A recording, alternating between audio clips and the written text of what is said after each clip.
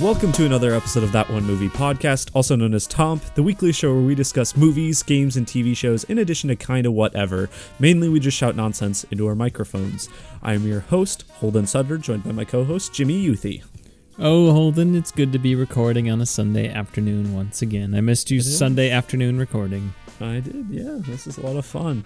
It's a lot more convenient than just doing it after work on a Tuesday or whatever. Yeah, we've got a great episode for you this week featuring our reviews of Predator, the original 1980s action film, as well as the new action film Bullet Train. With Brad Pitt. Brad Pitt, yeah. Oh, yeah.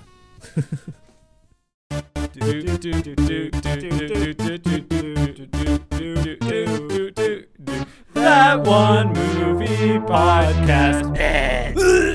Tom. But first, Jimmy, we've got to do the Toms. Let's do the Toms.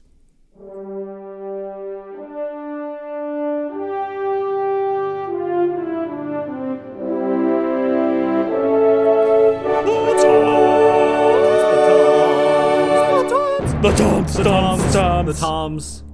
Toms is a rapid-fire segment where we rate the news of the week in the world of entertainment on a scale of three famous Toms: Brokaw, Bombadil, and Bergeron.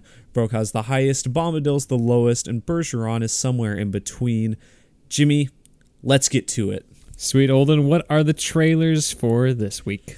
So first off, we can talk about the new Andor trailer. This is the new Star Wars TV show, of course, that's coming out at the end of September.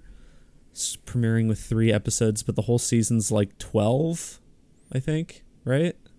I don't know. That's a good question. I think it's like 12 because I think we had previously talked about that, like they're doing 2 seasons total of like 24 episodes or something. So I guess that's assuming they split it evenly. Anyway, what do you think of this trailer, Jimmy? Gosh darn, Holden, it looks good. First off, I'm just a sucker for Coruscant.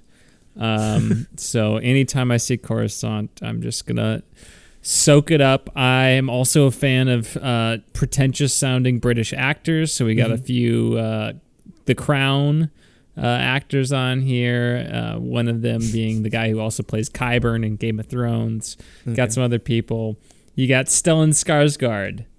Is he look? I guess he's like a defecting Imperial or something. I think it's like he is some sort of high-ranking Imperial, and he kind of is being disillusioned, but he's not completely good. I don't know. He seems like an interesting character. I mean, the whole idea of a defecting Imperial officer has been really beaten to death by Disney, but somehow this seems refreshing. If that is indeed what he is, I actually don't know. That's what I'm just assuming from the trailer. He seems to be a driving force behind the creation of the rebellion. And he seems like a fascinating character. Cassian Andor. I mean, I have not seen Rogue One since it was in theaters 6 years ago now. Jeez. So I remember thinking, okay, he's the guy. So, I mean, if they flesh out his character, it looks good. It does seem like a big scope for this story. So I like the idea of kind of pulling the strings behind this empire. You have a man on the inside. You're going to be in the belly of the beast. In the Senate, which we hear in A New Hope is been dissolved by the emperor. So I'm excited to see Imperial Coruscant. Something that we have not seen in live action, and I really haven't seen in any sort of medium. I'm sure it exists somewhere, but I just find that to be a fascinating thing. So, yes. Mon Mothma's there. Oh, yeah. Many Bothans died for me to stand on this hovery circle. Yes. I don't know. Visually, it looks incredible so far. I as I mentioned with the previous trailer, I enjoy the use of the real environments in this. And the CG that they use looks pretty flawless. Yeah, I would say, except for one of the first shots of the trailer where the Star Destroyer's in the sky, I don't think that looks real at all. Okay, I guess I don't remember it. It's like the first like big CG shot of the trailer. I don't know. I just didn't think that looks real, but the rest of it looks great. So, Yeah, I agree. Very good. Yeah, looking. I think it looks like the most promising of like, I mean, everyone says they want like a boots on the ground kind of Star Wars movie or like experience, and I feel like this looks like the most promising one yet. So I just want a Star Wars movie that takes itself seriously and is more mature. And this looks like it could be it. I just hope they don't Disney Plusify it. Yeah. Oh yeah, you know what I mean. Saw Gerrera was there. What's his line? He's like, "Save the Republic or save the rebellion, save the dream." I will run no longer. Dies for no reason.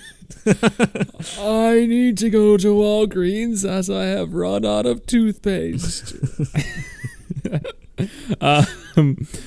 Did you hear like the Tony Gilroy quote, who's the showrunner of this, also basically probably directed Rogue One, because of what's his name? The Godzilla guy who was directing it and then got fired. Oh, I didn't realize Tony Gilroy came on and did like the rest of it. Oh yeah, he did the whole reshoots. He basically made that. They even do a Boys thing. They reference it in the Boys when they're like, "This is the whatever cut, but we just hired Tony Gilroy to come in and do the whole thing or whatever." Okay. So when you rewatch season 3, episode 1 of the Boys, you can get that joke now. Gosh, what is his name? That's killing me. Looking it up, it is Gareth Edwards. Gareth. I was gonna say like Garth. I'm like, Garth Brooks. He directed Rogue One. Gareth Edwards. Yeah. So anyway, Tony Gilroy had this quote where someone asked him like, "Well, was it hard for you to like write this prequel knowing the fate of these characters already?" He's like, "Well, we're all living a prequel because we're all gonna die someday or something." I'm like, well, okay. Alrighty. So I just thought that was amusing. I'm gonna give this trailer a Brokaw, Holden. I will as well. Brokaw from me. The other trailer, this was a bit of a surprise one that came out of nowhere this week. The Banshees of Inisherin, or however you say it, some Irish thing. Banshees of Inisherin. Yeah. This is the new movie by, what's his name? Martin McDonagh. Yeah, Martin McDonagh, who previously did 3 Billboards Outside of Ebbing, Missouri, In Bruges, and 7 Psychopaths. All movies I quite enjoy. I really liked 7 Psychopaths, the most of those 3 that I remember. I've only seen each one once, but this looks like In Bruges too. Yeah, I mean, yeah, because it's reuniting Brendan Gleeson and Colin Farrell. So, except what is the plot of this movie? Brendan Gleeson just doesn't talk to Colin Farrell anymore. Yeah, like I looked it up, and I think the Wikipedia synopsis just says something like 2 friends or their relationship is shaken or whatever when one of them just decides not to have a relationship with the other or something. I don't know, something along that line. So it's just a feeling I'm not gonna like this movie, unfortunately, because I do really enjoy his other 3 films. Yeah. I don't know. I think, I mean, it definitely seems like it's going to be the slowest out of all 3. Like, because all the other ones have some element of, like, suspense or whatever. But this is, it really just seems like a drama. Although it is listed as a comedy drama. So, I don't know. I just have a feeling I think this is going to be slow and boring. So, I'm going to give it a Bergeron simply because I like Martin McDonagh's other 3 films a lot, and I like Colin Farrell and Brendan Gleeson. So I don't know. I just was like, I watched it. I'm like, that seems like it is just nothing. Like there was just nothing to hook me on to anything in that trailer other than the names and the actors. And I'm like, if I remove those things, I would not want to see this movie. So Stacey Ehrmantraut. Yeah. Yeah, I think I'll give it a Brokaw. I mean, I'm a little interested. I kind of agree that this doesn't look anywhere as engaging as his other 3, but I'm interested. I'll probably watch it. We'll see when it comes out. If it's We'll see. good. See what the reviews are. Even if they're good, I have a feeling that I might appreciate this movie, but I don't know if I'll enjoy this movie. Would love to be wrong. Might be a drive my car situation. Yeah. Hopefully it's not as long. Yeah. Anyway, other news. First of all, let's dive into what the heck is happening with Warner Bros. right now. Our weekly segment. What the heck's going on with those DC folks and their overlords? 3 weeks in a row, because 2 weeks ago we were like, they just didn't have anything at Comic-Con. And then last time we talked a little bit about Batgirl. We've got a little bit more about that and just some more stuff. Anyway, what the heck is happening?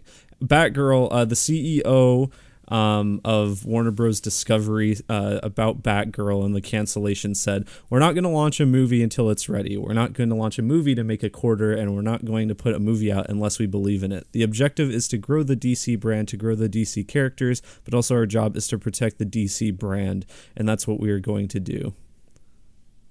So it was bad. Is that what I'm getting? I guess. The movie bad. There's... I was kind of seeing some stuff about the test screenings, and they just seemed like it was fine. Some more cynical individuals on the internet are theorizing that it's more of that they just want a tax write-off. But I don't know. I don't exactly know how that works in the film industry, but yeah. Yeah, I don't know. Okay, look. The potential positive here is that there's a quality control, and maybe we're going to get not as much content out of Warner, but high quality content. That would be the hope, right? Yeah. And so, especially DC, which has just been a crapshoot of, is this going to be good? Is it not going to be good? You have no idea what to expect with a DC movie. Exactly. So I know he said they're going to try to do the Marvel thing with a 10-year plus plan or something. Yeah, that was the next thing I had was that, they said they have a 10-year plan that they have early stages of working. So. But look, okay, if you have a great 10-year plan, awesome. Mm-hmm. And it sounds like they're committed to quality. But at the same time, those are just a bunch of buzzwords. And... the proof is in the pudding. Let's see it. Let's just see it happen. And, it'll be a lot easier to evaluate what's happening here in 5 to 10 years. Mm-hmm. Did it work or did it not work? So I'm just going to say Bergeron for now. In the moment, it's really puzzling. Yeah. It's okay, I don't know. But, hey, they seem to have some sort of vision going forward. But then again, Warner seems to reset their vision every year. So we'll find out. I see. I'm mixed on the 10-year plan thing and them trying to be Marvel, because I think their best movies as of the last few years are the ones that just are vaguely in the DC universe, but it's not super connected like Marvel is. You can kind of shuffle around in your head the placement of these movies, but continuity doesn't super matter. And I kind of like that. I kind of was hoping that's what they'd continue, because then you weren't having the Zack Snyder kind of failure they were having before. I don't know. I think I'll give it a Bergeron, that whole thing. But anyway, also with Batgirl, though, the current DC Films head, Walter Hamada, apparently almost left the company after the film was canceled. And he was having a lot of I think personal issues with this. I think he was very excited for this movie, but a source close to him has said he's pausing. The decision has not been made to make this adversarial yet. So Okay, I don't know what's happening there. And also, in relation to DC, the CEO also said that the Flash and Aquaman 2 are not going to be shelved, so we are still getting Ezra Miller Flash movie. Okay, yeah, of all the movies you're going to just shelve, that's a great point. Yeah. The Flash is the one you should shelve. Yeah. At this point. I mean, the Ezra Miller stuff... is, if I don't know if you have not been keeping up with this the last even couple months, it is in like Ezra Miller probably should be like in some sort of place where they cannot just go and do things because they continue to do very harmful things to people and they really need help. Yeah. And I just don't... if you're talking about brand quality control, why on earth would you come out with a huge movie that features Ezra Miller? It just seems like you can't shelf Batgirl when you haven't shelved The Flash. Yeah, and that just seems insanely hypocritical. There's no way that they're going to continue working with Ezra Miller after this Flash movie. Like I do not see that happening. And so in addition to that, the fact that you just probably will not have Ezra Miller in the future, you also have the fact that they're not going to have Ezra Miller to do the marketing for this movie. Like you're not like Ezra Miller's not going to be able to go on talk shows and go, I don't know, do various social media stuff that a lot of actors typically do. You're going to have to rely on like Michael Keaton or something. Like, I don't know. Yeah, so there's this guy who I guess he runs pretty fast. Yeah. So that should be pretty cool to see, I bet. And you're going to have these other actors that are doing the promotions and they're just going to have to like probably not comment on Ezra Miller's actions at all. Like, yeah, it's what are you going to do? Like, how are you going to do any of that? Mm-hmm.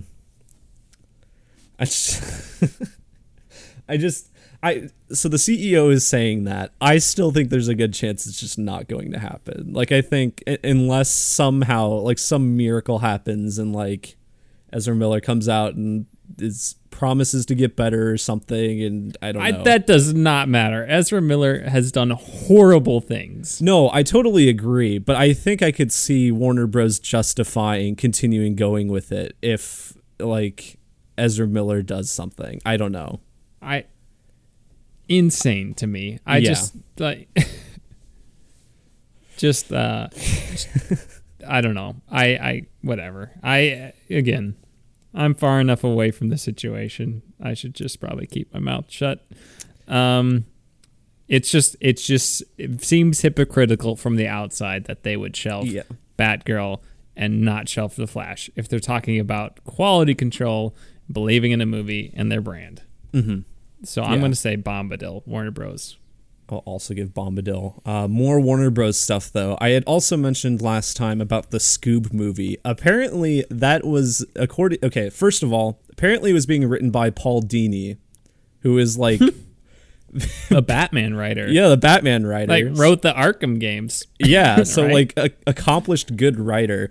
But he came out on Twitter and said the movie was literally 95% done and was like ready to be released this winter. What the heck? I mean, not that I was clamoring for another Scoob movie, but that just like that seems like even more of a case of like why not just release it. Also, I'm kind of more interested in it if Paul Dini is the writer. Paul Dini sounds like the favorite writer of the Jawas. Yeah. Paul Dini. Sorry, that was what was going on in my brain there with all this Warner Bros. Stuff. Just weird. I mean, even if you are like, oh, we're going to be about quality control, all this stuff, why not just release these movies that you have in the pipeline and then start that? Yeah. I don't. It does not seem to make any sense, but boy, you assume some level of competence and high up executives in a giant company like that, but who knows, Holden? Yeah, you would think. Also, apparently the HBO Max and Discovery Plus are fusing into one streaming service coming next summer, 2023. I was also reading, I mentioned this to you yesterday, they're thinking about just getting rid of the HBO branding on the service, which I feel like is a big mistake. That would be an awful mistake to make. HBO is the brand you would want to keep. Yeah. People associate HBO with quality and nudity. And what more do you want from a streaming service? Exactly. Anyway, but yeah, people know what HBO is. There's that brand recognition. It has a connotation. Moving away from that would be a major mistake, in my opinion. Mm-hmm. And in all the shake-up stuff, HBO Max has also just removed a bunch of like original movies that they've made. And I do have the list here. Moonshot, which is apparently the most recent one. I think that just came out in like April. So, okay. Charm City Kings, Locked Down, The Witches, Superintelligence, and An American Pickle, the Seth Rogen movie. I forgot about that movie existing. I did too. So then, have these movies just ceased to exist then? Like, can you even get them anywhere? I don't think so, because I think they were just streaming exclusive on HBO Max. So I don't think like you can rent it anywhere. That seems like such a slap in the face to the people who made those movies, including Robert Zemeckis. Yeah. Yeah, it's just seems like bizarre. I guess we've been talking about quality and control a lot with this. I guess like none of these movies, American Pickle I think was supposed to be okay, but the rest of them are like not that great from what I understand. But still, like, you're just removing them from the service, and like now no one can access them. I'm sure there's people that like the Robert Zemeckis Witches movie. Like now they just can't watch it anymore. Seems bizarre. Yeah. I don't know. Final thing about Warner Bros. Before we're done with this whole bit is apparently Warner Bros. Movies are no longer going to be streaming 45 days after theaters, and it's now going to be looked at on a case-by-case basis. Okay, that's fine with me. Yeah.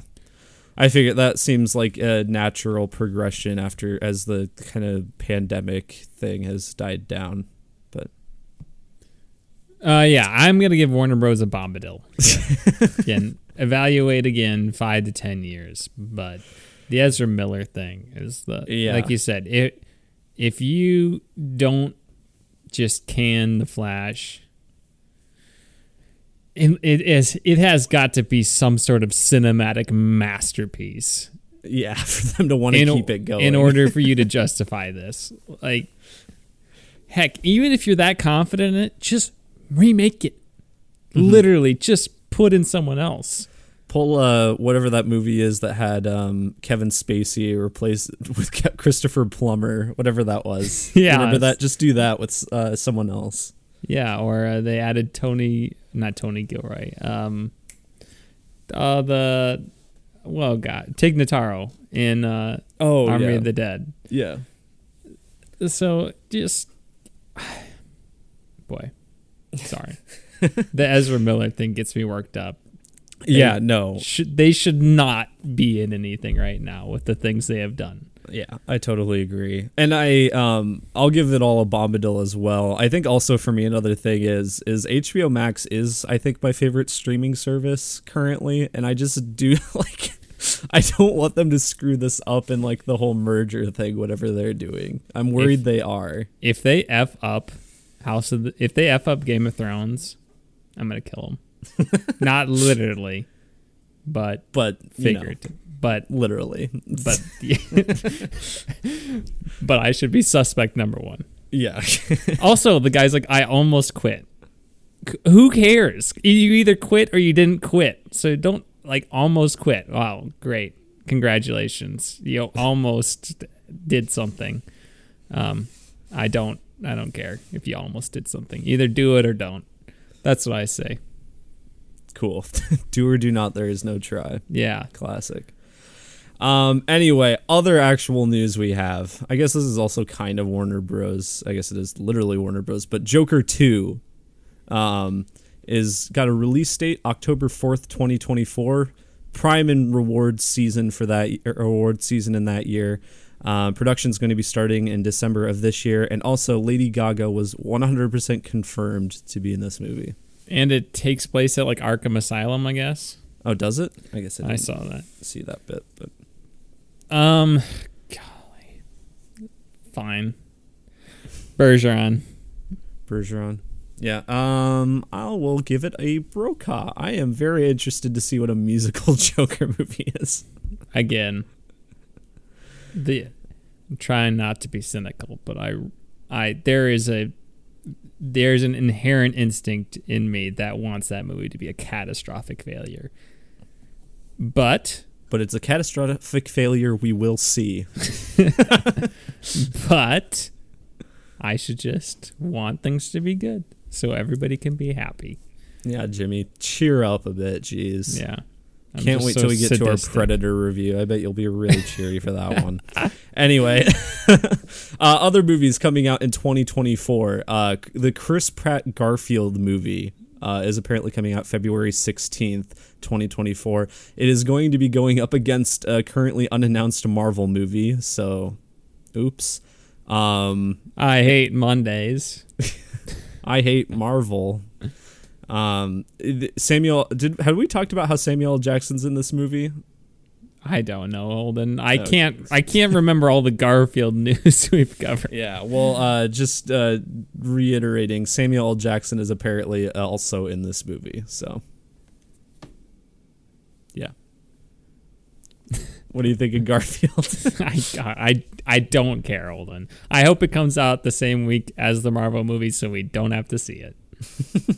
Oh, we're going to see it, Jimmy. That's going to be on my must of the year list. No, it is not. Holden, we need some good news. There's too much negativity this week. Okay, What's well, the good news? we do have some good news. So the Daniels, Jimmy. Yes. We know them. We liked Everything Everywhere All at Once.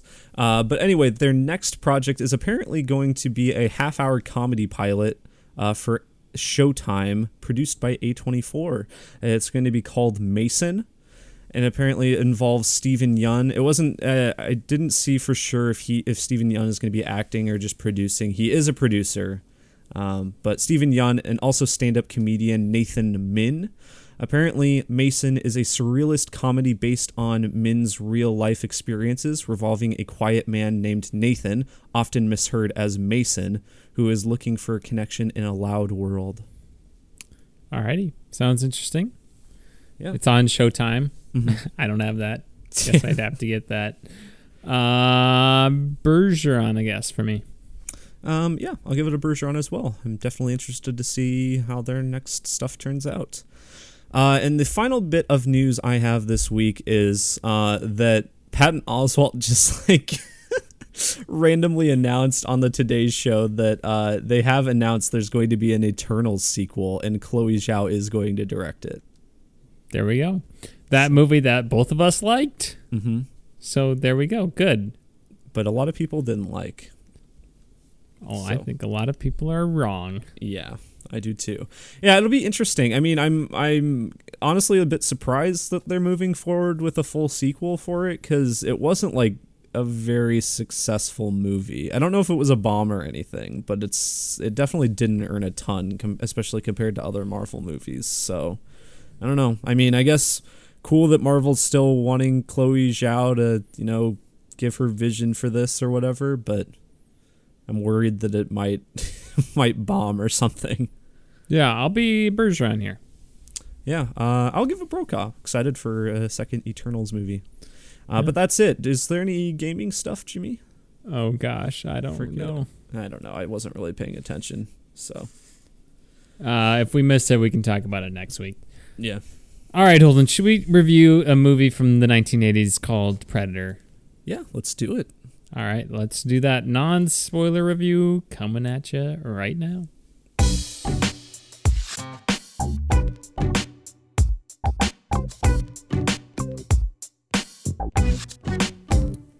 All right, Jimmy. So we had talked about doing Prey this week as well, but we kind of decided since next week there's not really anything coming out, we'll do Prey next week. And so then I suggested to you, I'm like, oh, you haven't seen the original Predator movie, so we could do that this week since we did Better Call Saul earlier in the week, and we don't like just doing one thing. That'd be too easy. We want to challenge ourselves for this podcast. But yeah, so we decided to do that. Went over to Jimmy's house yesterday, watched Predator, and then immediately went and watched Bullet Train. Double feature, Jimmy. But yeah, Predator is an 80s from 1987. Okay, yeah. Directed by John McTiernan, starring Arnold Schwarzenegger. Obviously about the Predator alien, which is now very famous in pop culture. But yeah, it's considered a classic of the 80s. Jimmy, what'd you think of it? I thought it was boring. I thought it had a lot of good ideas in it, like the Predator design. I like the concept of it. I thought this movie was just boring. It's a lot of just walking through the jungle. The score is horrible. It is. Maybe the worst film score I've ever heard by the legendary Silvestri. Alan Silvestri. Alan. I said Alvin. Alvin. Alan Silvestri, of course, did one of my favorite scores ever, Back to the Future, in addition to other things. The Avengers theme. Yeah. It's got that going for him, too. This was terrible. It is just people walking through the jungle of some vague place in Central America, and it's boom, boom, boom, boom, boom, boom, boom, and it's just intense when nothing is happening. Yeah. A lot of the effects just don't look very good. The best part of the movie for me, outside of just the ideas, like I like the idea of the Predator. I like the idea of the cloaking and the tracking and the heat vision and the little gun and the design. I like all those things. I like the concept of it. But the stunts, I thought the stunts were great, especially in the sequence in the first act where there's just a million explosions going on. Yeah. That was all great to see. Otherwise, I thought this movie was pretty terrible in the terms of the execution of it. Yeah. So I had seen this movie once before, and I didn't remember the score being that bad. Honestly, I honestly didn't remember it at all. And I know like some people like really like the score for this movie for some reason. Like I think there are some musical themes in this that like are reoccurring in the series, but I wouldn't know that because this is the only one I've seen all the way through. So cannot clarify that. But yeah, it is just really bad. It's okay at points, and I think it gets used better as it goes on when things are actually happening. I agree, but the beginning of the movie. Yeah, in general, the first third of this movie is extremely boring. Maybe even first half. And also just like it is hard to tell what anybody is saying because it's just a bunch of mumbling. Yeah, we turned on closed captions, which helped a lot. Although they were also inaccurate sometimes. Did you notice that? Yeah. Yeah. Yeah, the first half really the only thing it has going for it are, as you said, the stunts, the big stunt sequence, which happens about 20 to 30 minutes into the movie. That was great. I think the dialogue is pretty bad, but it does have a lot of cheesy charm to it, which I'm more susceptible to being wowed by than you, and I know that. But I see the cheesy charm I was fine with. It was more just the horrible acting when there wasn't any cheesiness to it. That's fair. When it was taking itself kind of seriously, and I felt this film was really inconsistent because a couple times Arnold Schwarzenegger would just be like making some cheesy joke during an action bit, and that's fine. But then other times it's like ultra serious, and he's like, "Oh my gosh, life and death," and just all these things, and it just the tone seemed very all over the place. Yeah, there's a female character in this who literally like does not do anything. She is just supposed to be like an attractive damsel in distress. She does not do anything. The one thing I will say about that, though, this is not really any props I'll give the movie. It's more of just I was amazed this didn't happen. But they weren't just like misogynistic towards her. Like I was kind of expecting that since this is like a macho bro movie from the 80s, but it's not like they were just like, you know, being sexist towards her or like creepy towards her or anything really. It was just she's just a woman, whatever. Yeah. Boy, she did not. She served no purpose. She did not serve any purpose, though. She did nothing. She hardly said anything. She didn't do anything. She's just there. Mm. I thought Arnold was pretty terrible. I enjoyed Arnold just because, like, I kind of talked about this after the movie. I feel like he is really only good as like the Terminator, and that's just because he, like, the purpose of that is to not show any emotion, and he's just supposed to be like this killing machine and stuff. So I think any other time he is like bad, like, and I think then it's just like of a matter of if you find that charming or not. But I think he is like a rare exception for me, and there's a reason why he was so popular at the time. Is because even though he is bad, he is just entertaining to watch. Yeah, but like he's entertaining when they just lean into it. Like, you know, either have him be kind of the more serious, like, well, I guess when he was trying to be serious, it just didn't come off as serious at all. Yeah. Like, I thought it was charming when it was trying to be goofy. Mm-hmm. Like, I get that. But then, like, you have so many moments where he's just trying to, like, have a serious line of dialogue where he's communicating something important. And he just says it in the, like, he just doesn't sound like a person when he's talking. He sounds like he memorized a line and he's reciting a line. Mm-hmm. And yeah. that kind of does, that's also feeds into why I think the beginning third to half of this movie is the worst, because there's like a weird thing where he and Carl Weathers like betrays them kind of, but that doesn't really go anywhere. But it's like this big plot point. And first of all, the second time watching the movie, and I didn't fully understand how it was a betrayal. Like, I feel like that wasn't fully set up at the beginning of the movie. And then it just kind of happens, and Carl Weathers is just a bad guy for a bit, and Arnold Schwarzenegger is angry. And that's probably the worst bit of the movie for him, acting-wise. Well, I guess it's not really a betrayal. It's just like, I didn't tell you the full story kind of deal. Like, Arnold's like, you basically sent us out here to die. He's like, well, I sent everybody out here to die, so I needed to save my men. Sorry for withholding the full truth. And they're like, okay, fine. You know, Carl Weathers I thought was good. I enjoyed Carl Weathers a lot, and man, is he also jacked. Arnold and Carl Weathers are just so huge in this movie, and I didn't realize that the meme of them like basically handshaking, I guess, but they're the arm handshake wrestling. Like flex arm wrestle thing at the beginning of the movie. Dylan, you son of a bitch.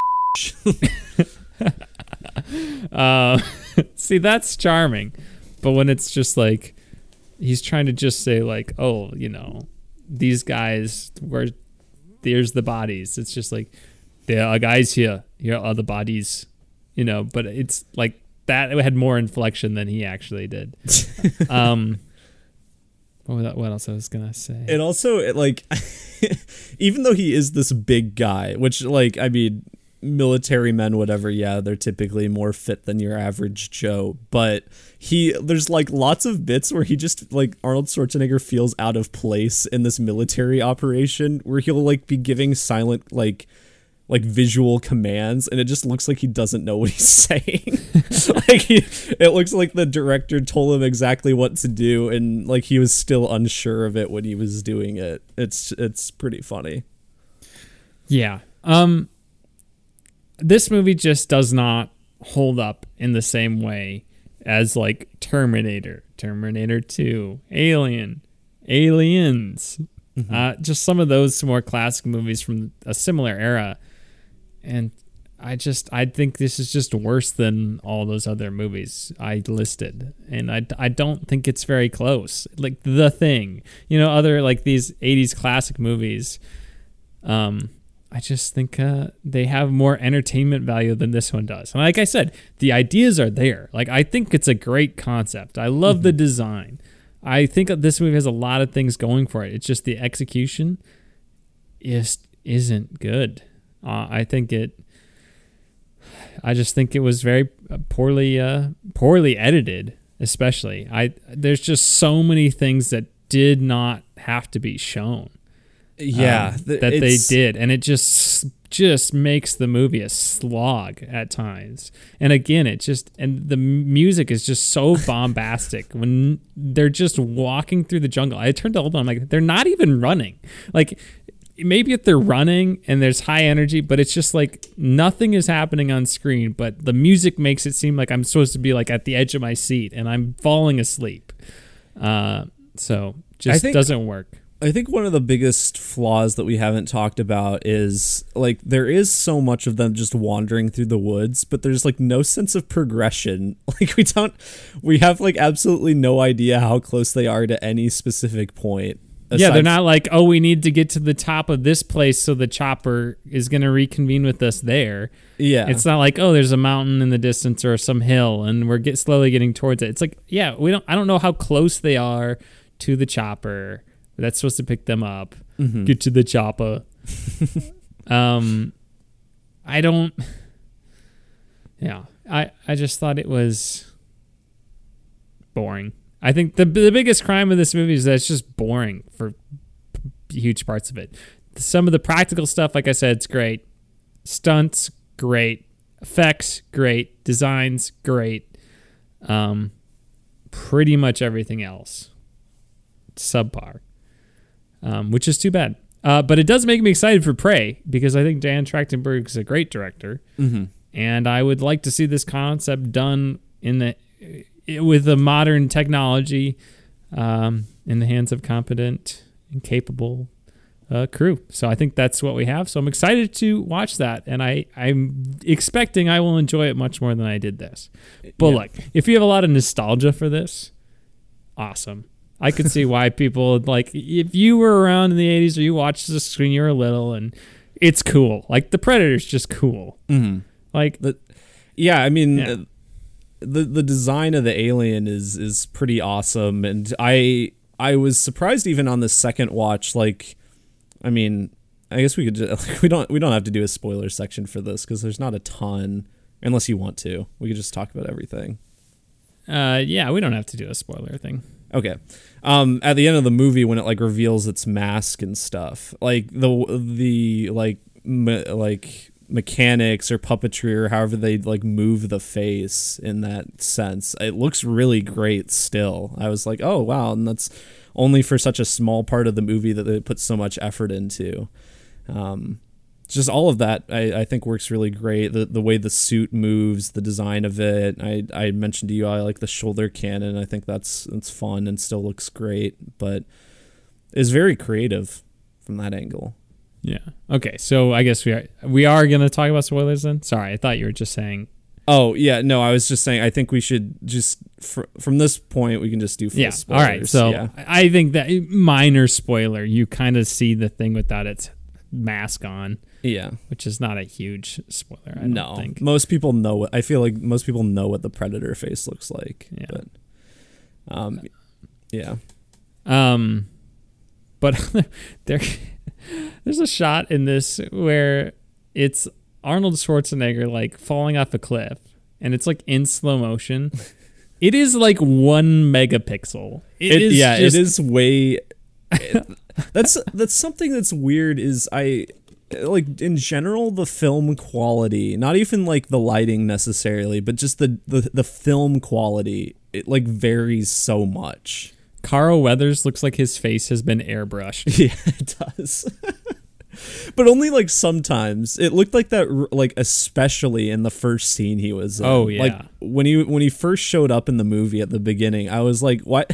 His face looks way too smooth. It looks unnatural." But there, in certain scenes after that too, even with all the sweat on his face, it was just like, I mean, maybe he has very nice skin, I guess, but it didn't seem very consistent. It looked like editing or some sort of. It looked like makeup. Very bad Photoshop. Yeah, it did. Like you were trying, like some person had just very rampant acne, and you were just getting into Photoshop, and you just tried to clear it up. Mm-hmm. And that's what Carl Weathers' face looked like. So what else was I gonna say about this movie? You got this seems like Stranger Things inspiration. Inspiration for Stranger Things. You have a dead soldier named Jim Hopper, and there's a lot of references to somebody named Hawkins. Yeah, Hawkins is, I think, the radio operator Shane Black. Yep. So, yeah, I just didn't think this movie was it didn't hold up in a lot of ways other classics did. For me, I think I still kind of stand by this. I think the end fight between the two, even though it goes on a bit too long, I think it's the best part of the movie, probably. And especially, I think, like, from a lighting and cinematography standpoint, I think it looks pretty good, that whole bit. I agree with that. I do think, it seems more competently put together at the end. Mm-hmm. And there's a couple shots I always think of with that ending, like where there's the faraway shots of like the trees are on Arnold Schwarzenegger had lit those logs on fire, and then you see like the Predator up standing on that bridge thing. Like, I think that looks fantastic, and I lots of times think of that when I think of this movie. But then while there's that, there's also like certain bits earlier in the movie where they're like wandering through the woods and the lighting is just very inconsistent. There's a couple bits in this movie where it's just like way too bright. like it's like glistening off of people's faces. And it was very hard to see what was happening. This is a very sweaty movie too. It is. Yeah. Just some people just like, their faces are water fountains. Mm-hmm. Just want to wipe them off. There's that relationship between the minigun guy and Mac, whatever. Mac and those two guys. Yeah. They're like apparently like best friends, but all I remember them doing is like, oh, here, you want a drink from my flask to remind you of home, and that's honestly the only interaction I remember them having. And then it's like, oh my gosh, my best friend is dead. No. And he's like so distraught. And it's like this very like military, sad overscore. You know, it's like kind of like taps. And I'm like, what is happening? Yeah, I don't. Unless they like had some interactions when they were first flying in on the helicopters, I just do not think, aside from that flask interaction, they talked at all. Otherwise, I just don't remember. Yeah. So, yeah, that was kind of weird. The first time that you see the Predator's cloaking is really funny. Like, because it's like moving in slow motion, and it just looks really bad. Like, it's dated so much. And I don't even think, like, the cloaking looks like... I mean, it looks dated in general, but I don't think it looks, like, the worst after that bit.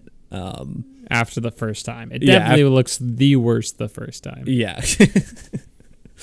The choice to do slow motion for that did not age well.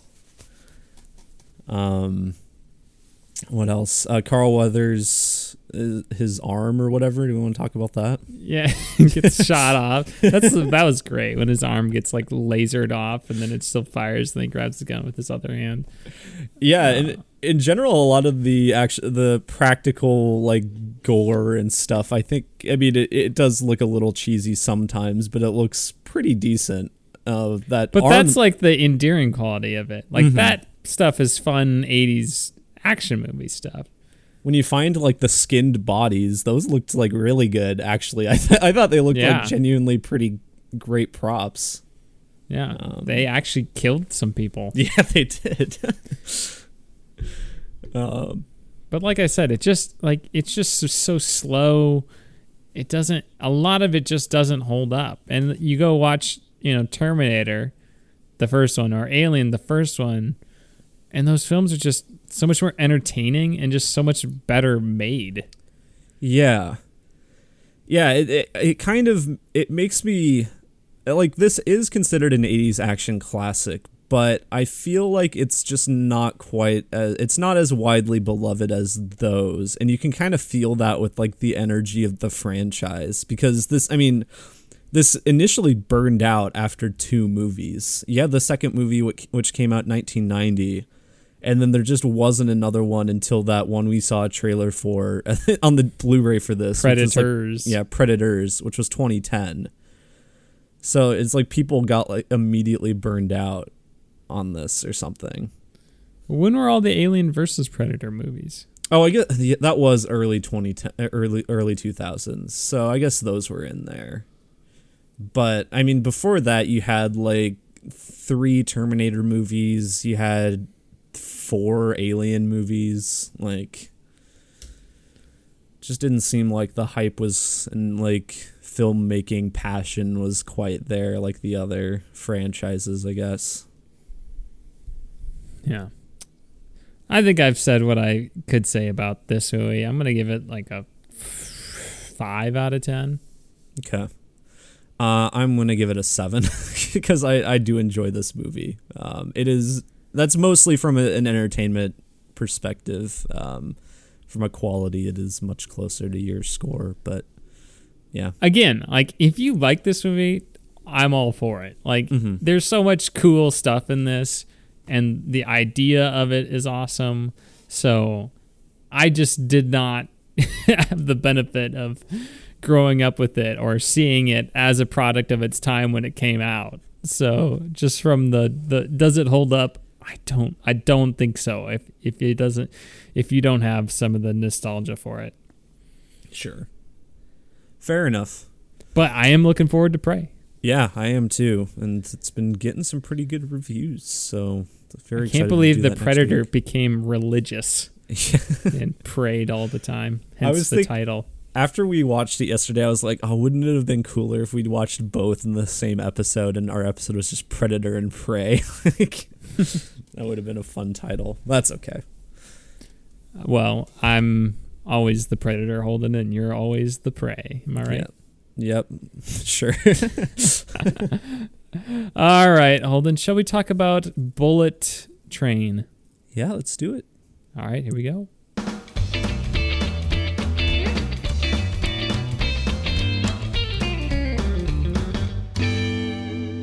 Bullet Train.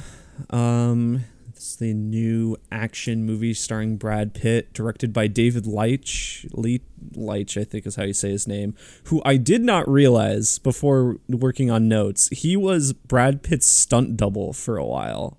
Oh, I think I have heard that, actually. He was like his stunt double in Fight Club and stuff. Which I still haven't seen Fight Club. I really need to watch Fight Club.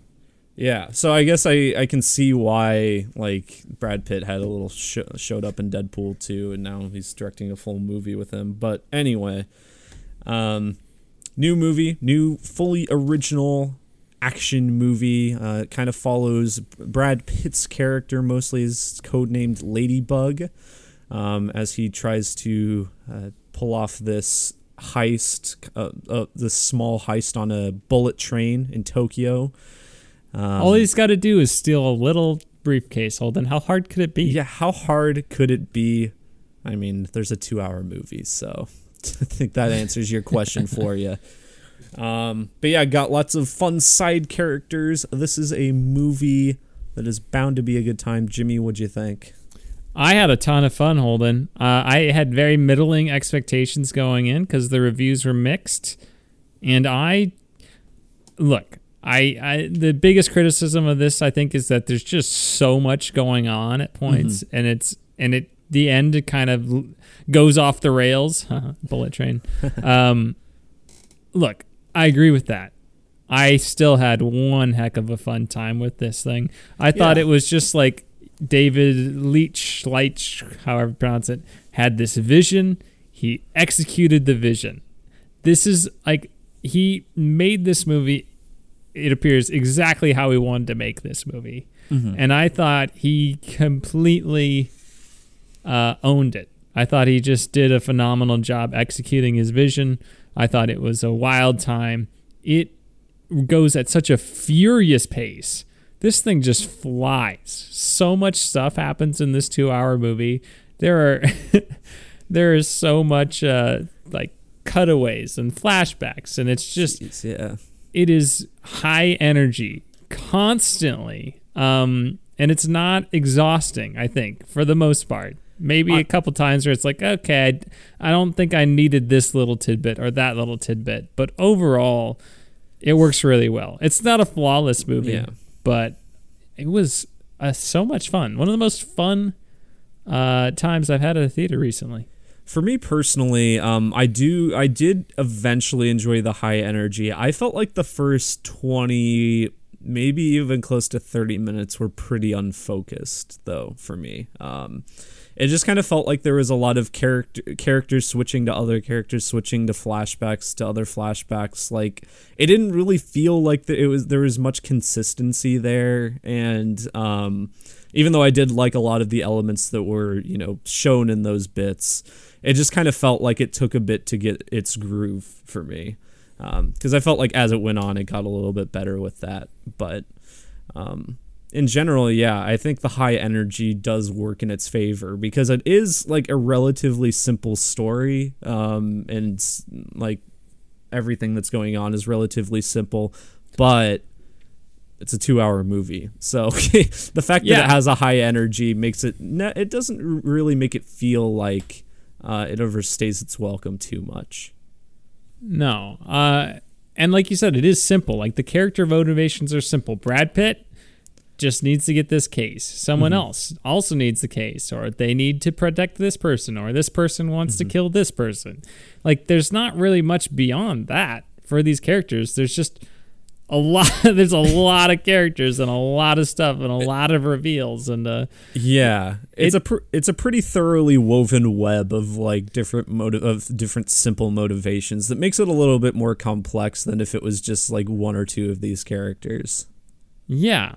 And I think it works because of that, and it's high energy, and you're like, there's a little bit of a whodunit element to it. I thought it was a lot of fun, and I told you, Holden, that I'm a sucker for a train sequence. So when an entire movie is a train sequence, I'm gonna be a sucker for it. Yeah, and I also just think Brad Pitt is just great. In this film.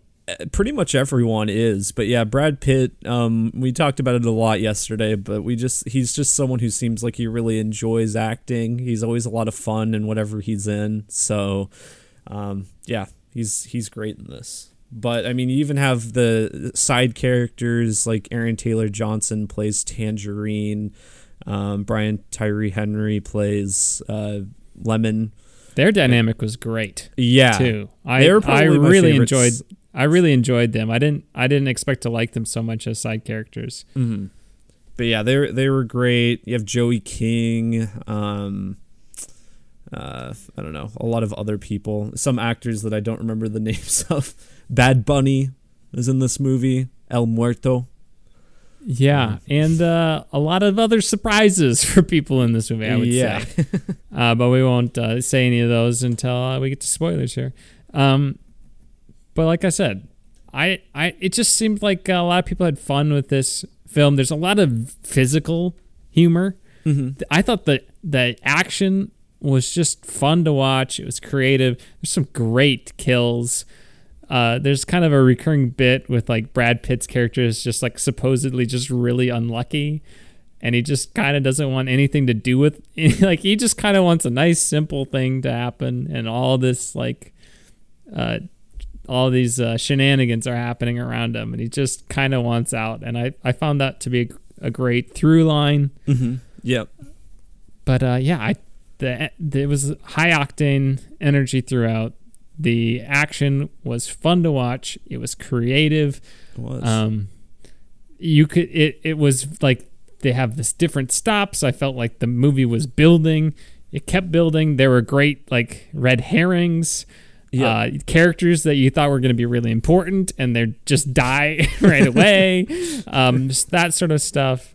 I was on the edge of my seat the whole time. I was never not entertained by this movie. Yeah, and even though it's not anything super complex, like or like groundbreaking in some ways, you never really knew where it was going. Like I wasn't. It always just felt like I wasn't exactly sure what was going to happen next. As you said, edge of your seat suspense. But yeah, quite enjoyed it. What else is there to say non-spoilers about this movie? I don't know. It's good. Maybe nothing. Maybe nothing. I just say, like, yeah, look, if you like kind of bombastic action comedies, then you'll like this.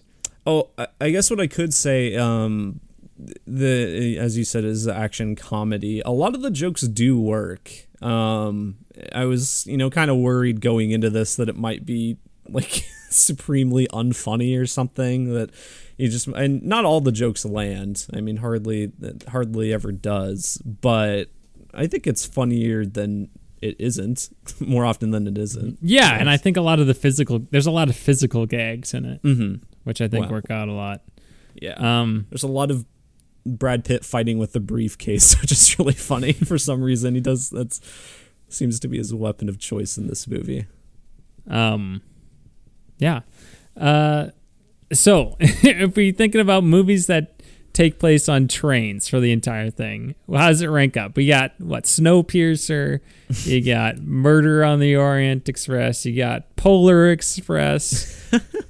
There's like a Denzel Washington one, I think. Oh yeah, Unstoppable. Unstoppable, which is a movie I saw and do not remember at all, so it can't have been amazing. I think there's probably a Liam Neeson one, The Commuter. Yeah, I was gonna say The Commuter. Never saw that, but I think this is my favorite movie that exclusively takes place on a train. I think I like Snowpiercer more, but yeah, aside from the other ones, I think I like this one more than the others. Definitely more than Polar Express. That movie sucks. Even though Tom Hanks did all the acting. Yeah.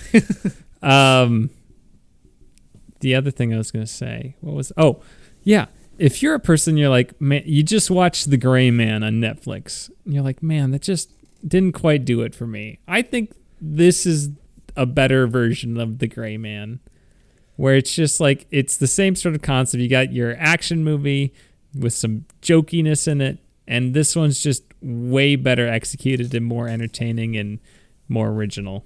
I'm not sure I'd go so far as to say this is a better version of that, just because I don't think, aside from it being an action comedy, there's a whole lot of similarities. Well, yeah, okay, so it's like story-wise, they're completely different. But like, I'm just like the same vibe. Like, I think they were both trying to go for the same vibe, and I think this movie does it a lot better than The Gray Man did. Yeah. They're both constantly just throwing things at you. It is, yeah. But I didn't get tired of this movie like I did The Gray Man, so. Yeah. I liked it. I liked it a lot. I would highly recommend it. Holden, what are you going to rate it? 7.5. 7.5. I'm going to go 8.5. I just really liked it. I thought, like I said, I just thought it was what it was trying to be. Mm-hmm. And I think some people just didn't like what it was trying to be. Yeah. I don't necessarily think that impacts the quality of the movie. I think there's a couple parts that you could have taken out that were not extremely necessary or kind of messed with the pacing just a little bit. But I just thought it was just a good time. And I would watch it again in the future, which I can't say for a lot of movies, even ones I like the first go around. So without further ado, Holden, let's dive into our spoiler review.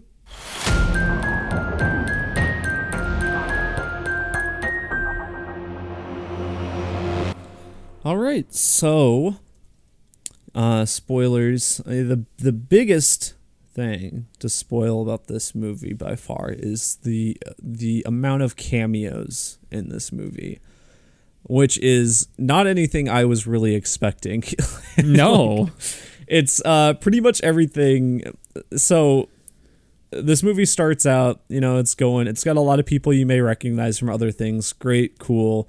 And then at one point, just Channing Tatum shows up, which that caught me off guard a lot. I think Channing Tatum is very funny. And his little bit in this was pretty good, I thought. Much better than his bit in Free Guy. Yeah. Yeah, that's definitely true. You have Sandra Bullock shows up at the end of this movie. Spoiled by one of the trailers, so some of you may already know that she's in this. I definitely did. Jimmy didn't. Well, hopefully they do, because they're listening to our spoiler segment. Oh yeah, that's true. Ryan Reynolds has got to be the other big one. Oh my god. Yeah, I was waiting to save that one for last. I couldn't think if there was any others. Yeah, you got Karen Fukuhara, who's Kimiko from The Boys. I could swear that the guy that opens up the briefcase and it blows up is David Harbour. I would bet money on it. It does kind of sound like him. Plus, you got the bald head and all that. So, yeah, I wouldn't be surprised if we learn in the future that that's who that was. But as of right now, I haven't seen him in any listings. The Ryan Reynolds one though was very painful for me personally. Like, I felt like I was really enjoying the climax of the movie and kind of the fun flashback reveal thing that it was going for, and then it just showed Ryan Reynolds, and I was like, oh my god, he didn't do anything, Holden. It's fine. It just took the wind out of my sails. It's not even like. That's not even affecting my score for this movie. I'm not going to like claim that, but I was like, I'm so tired of him at this point. And I think it also didn't help that like everyone in the theater cheered. And I'm like, I can't believe that everyone still likes Ryan Reynolds. Like there was actual clapping in the theater. I'm like, oh my God. I thought it was a funny reveal, and he didn't hijack the movie. He literally was only in it for one shot. Yep. This is true. And then I thought about, what if Brad Pitt's character was played by Ryan Reynolds? And I thought, I would not be enjoying this as much. And I do like Ryan Reynolds. I just think that his shtick has gotten really old very quickly for me. Yeah. He works as Deadpool for me. That's about it. I don't really care about seeing him in other things unless, it's something different that he's doing. I liked him in The Proposal when I saw it like 10 years ago or something. He is different. I've actually seen The Proposal recently. He is not the Deadpool in The Proposal, so he's okay in that. Yeah, I just don't want him to play Deadpool in every movie. Is that too much to ask? No. But there we go. Like we said, Brad Pitt's great. What'd you think of the Thomas the Tank Engine bit? I quite liked it. I thought that Brian Tyree Henry, he was more in this movie more than I was expecting, so I just liked his presence. But the Thomas the Tank Engine thing didn't really overstay its welcome, because I felt like, I don't know, I thought it was a pretty good reoccurring joke. Yeah, at first I was like, this is kind of just cringy. But then it actually served a plot. It served the plot, so I'm like, oh, it actually works that way, and it sets up different elements of the story. So it worked better for me as the film went on. So actually, by the end, it didn't mind it, and they were on a train. So it's like, Thomas the Tank Engine. Yeah, I like how people kept calling him Thomas the Train. He's like, it's not the train. Yeah, that was pretty funny. I like how Brad Pitt also knew who the characters were. He's like, I'm not a diesel. Yeah, I did think that was funny. And I liked him having the stickers too, and I thought that paid off well with marking Joey King's character, with the diesel. I was like, oh, that's nice. Other elements I liked, there were a couple really good kills. I liked the one where the guy got like his head stuck out the top of the train, and it just got his whole upper half of his body got taken off by like a sign. Going over the railroad. Yeah, that was pretty great. I liked when the mascot, who we learned later is Hornet, played by the actress who plays Domino in Deadpool 2. Like that. She's also I forgot she's the quote unquote love interest in Joker. Oh, really? Yeah. Didn't connect that. Yeah. When the mascot takes the briefcase at first, and then Brad Pitt just punches the mascot. Yeah, that was pretty Thought funny. That was pretty comical. Michael Shannon as the White Death. Yeah, his he was another one that I knew he was in the movie. I didn't know like to what extent, because I just saw him, like I think he was on, like his name was on the poster or something, but I had kind of forgotten. So when he showed up, it was a lot of fun. Enjoyed seeing him just swinging a sword, being gleefully evil. The White Death's son reminded me of Jared Leto. That's Logan Lerman. Okay. Who he's in some things, but one of the big things I remember him from is he was the Percy Jackson of the Percy Jackson movies. He was, huh? Yeah. Boy, that's too bad. Yeah. He's doing better things now, so good for him. That's funny. But yeah, like you said, the Tangerine Lemon dynamic was great. They were a lot more interesting than I anticipated them being. They were in it more often. Everything with El Muerto, I kind of liked the false setup with him being a big character. He just dies. Yeah. Brad Pitt's like, I don't even know you. Just thrown around. It was nice because that setup, it was kind of a punchline, or set up to a punchline with him dying so soon being the punchline. But it ended up being like necessary because that wedding was very crucial to Brad Pitt's understanding of the whole situation. Like he would recognize, oh yeah, that was the cake person from the wedding or whatever. So yeah, which is funny again. And you have the whole through line with the I forget the character's name, who's protecting his son is Wataru. Yeah, I can't remember the character's name, but yeah, he was identified as the father. The father. I thought he was a pretty good character.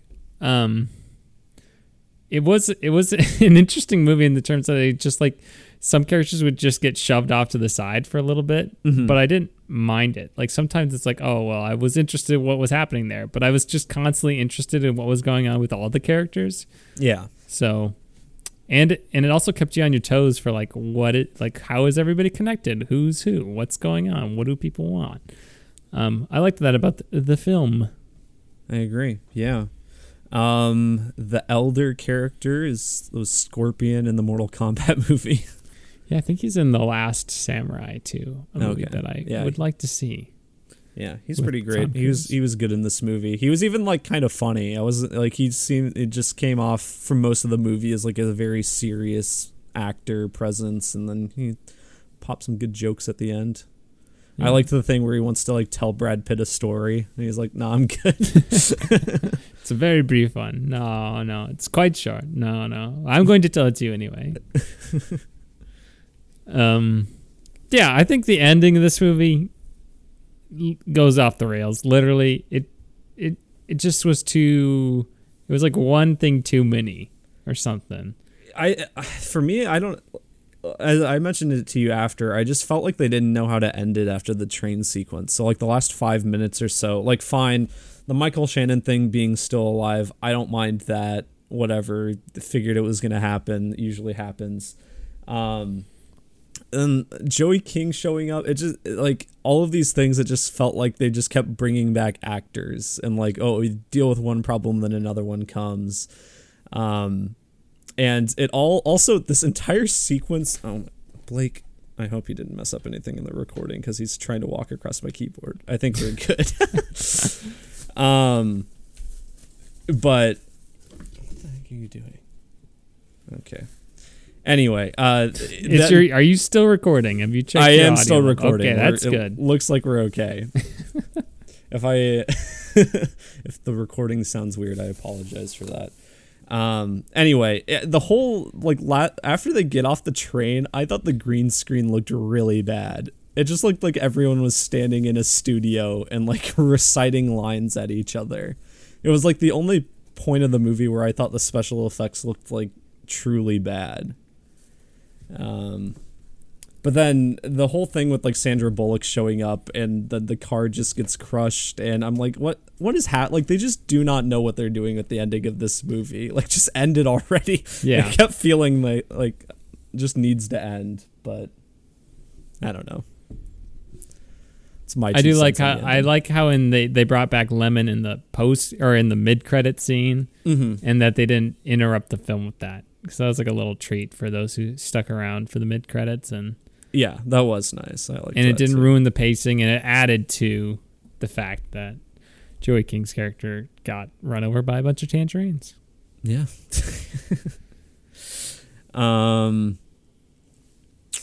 What else? I believe I've exhausted what I've wanted to say about Bullet Train. Yeah, I think I have too. Very entertaining movie. I'll probably watch it again. Yeah. I think it is a lot better than the reviews suggest. I do too. Yeah, I think it's kind of it's being treated a bit harshly. I don't know. Maybe that's just the comedy. It doesn't land with everyone or something. But yeah. Yeah. I don't know. Anywho, Holden, what are you doing? What are you doing? What are you doing? No, what are you doing? What are you doing? No, what are you doing? What are you doing? Well, Jimmy, this week I've been watching some things, believe it or not. One of which I just watched right before the podcast. There is a new Smiling Friends special that came out. I've been a big fan of that show since it debuted in January, but the new special was... It was funny because it was being really, really hyped up. And like Smiling Friends has this big fan base online now. People are really enjoying it. And there's this new special coming out. And it was very much a defies your expectations kind of thing. It was kind of really stupid, but I thought it was pretty funny. And just how I'm sure a lot of people are going to be upset about it. So I enjoyed that. Movie-wise, I finally watched Pitch Perfect 3. I haven't seen any of them. Yeah, I really liked the first one, or at least I did last time I watched it. I'm a little concerned about going back to it, that I might not like it as much as I used to. But in high school, I loved that movie. I liked the second one enough, and so I had never seen the third one, even though I was kind of excited when it was coming out, and it's pretty bad. It's one of those movies. I mentioned this to someone I was talking to about it, and I'm like, what is it with these movies that like is a sequel to a fairly carefree, fun, like light comedy movie, just shoehorning in like spy or crime elements? that happens more often than you think, and that happens in this movie. I'm like, what? It does not fit into this movie well at all. But anyway, I don't know. Not very good. Would recommend the first one. Anyway. Then the other one I watched was a new, I think it's Paramount Plus exclusive movie, Honor Society, which it stars Andrew Rice, who was in the Spider-Man Homecoming movies as Betty Brant, who dates Ned in the second movie. But anyway, that's her and Dustin from Stranger Things. Okay. And it's basically like this movie about, she's this high school student who, wants to get into Harvard and everything, and she's trying to get recommended by her counselor, her guidance counselor, but her guidance counselor can only recommend one person, and there's like 4 other people that she has to like get on top of and everything. And so one of them's Dustin, and there's these other 2, and so it's this coming of age thing about her trying to overcome them, and there's an interesting twist to it at the end that I won't spoil to anyone who wants to watch it, but it kind of starts out a little cliche, but it doesn't quite end that way. There's a little bit of spice thrown in there that I wasn't expecting. Yeah, I enjoyed it enough. It was fun. But in addition to that, I've been playing Ghost of Tsushima. I am in Act 3 now. I've fully completed the last 2 bits of the island, so now I'm just kind of doing the 3rd island. Yeah, it's still fun. It's good. Yeah, I don't know how. We'll see how long. I think Act 3 is supposed to be the shortest one. Is that true, or is it? Sounds right. Okay. So I don't know how much longer I have on the game. I've been like trying to think about what I want to play next after I'm done with that in the Iki Island bit, but we'll see. And then Harley Quinn's still good. Watching the new episodes of that, and Last Man on Earth still good. Watching that. Yeah, I think that's pretty much all I've been doing. Jimmy, what about you? So I have played a little bit more of Guardians of the Galaxy. Mm-hmm.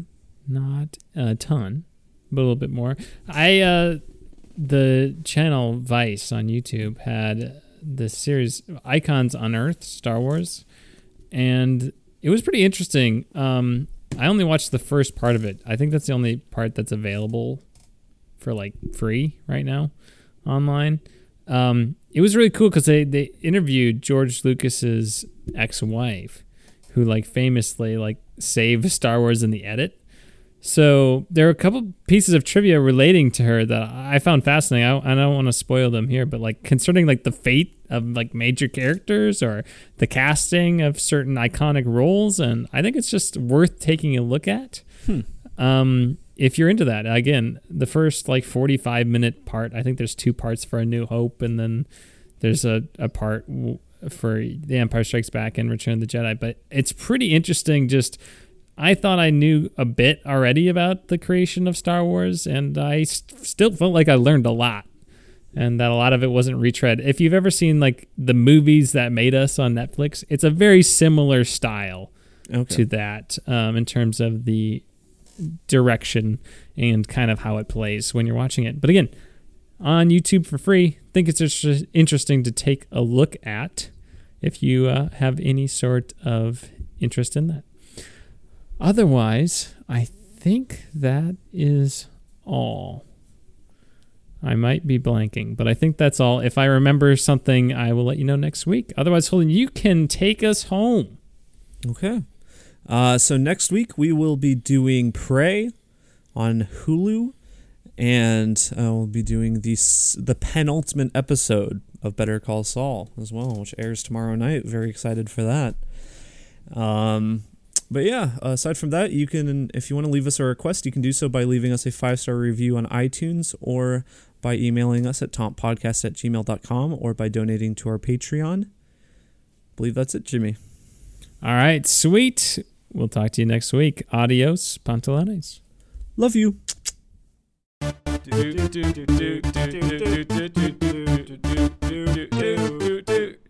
That One Movie Podcast.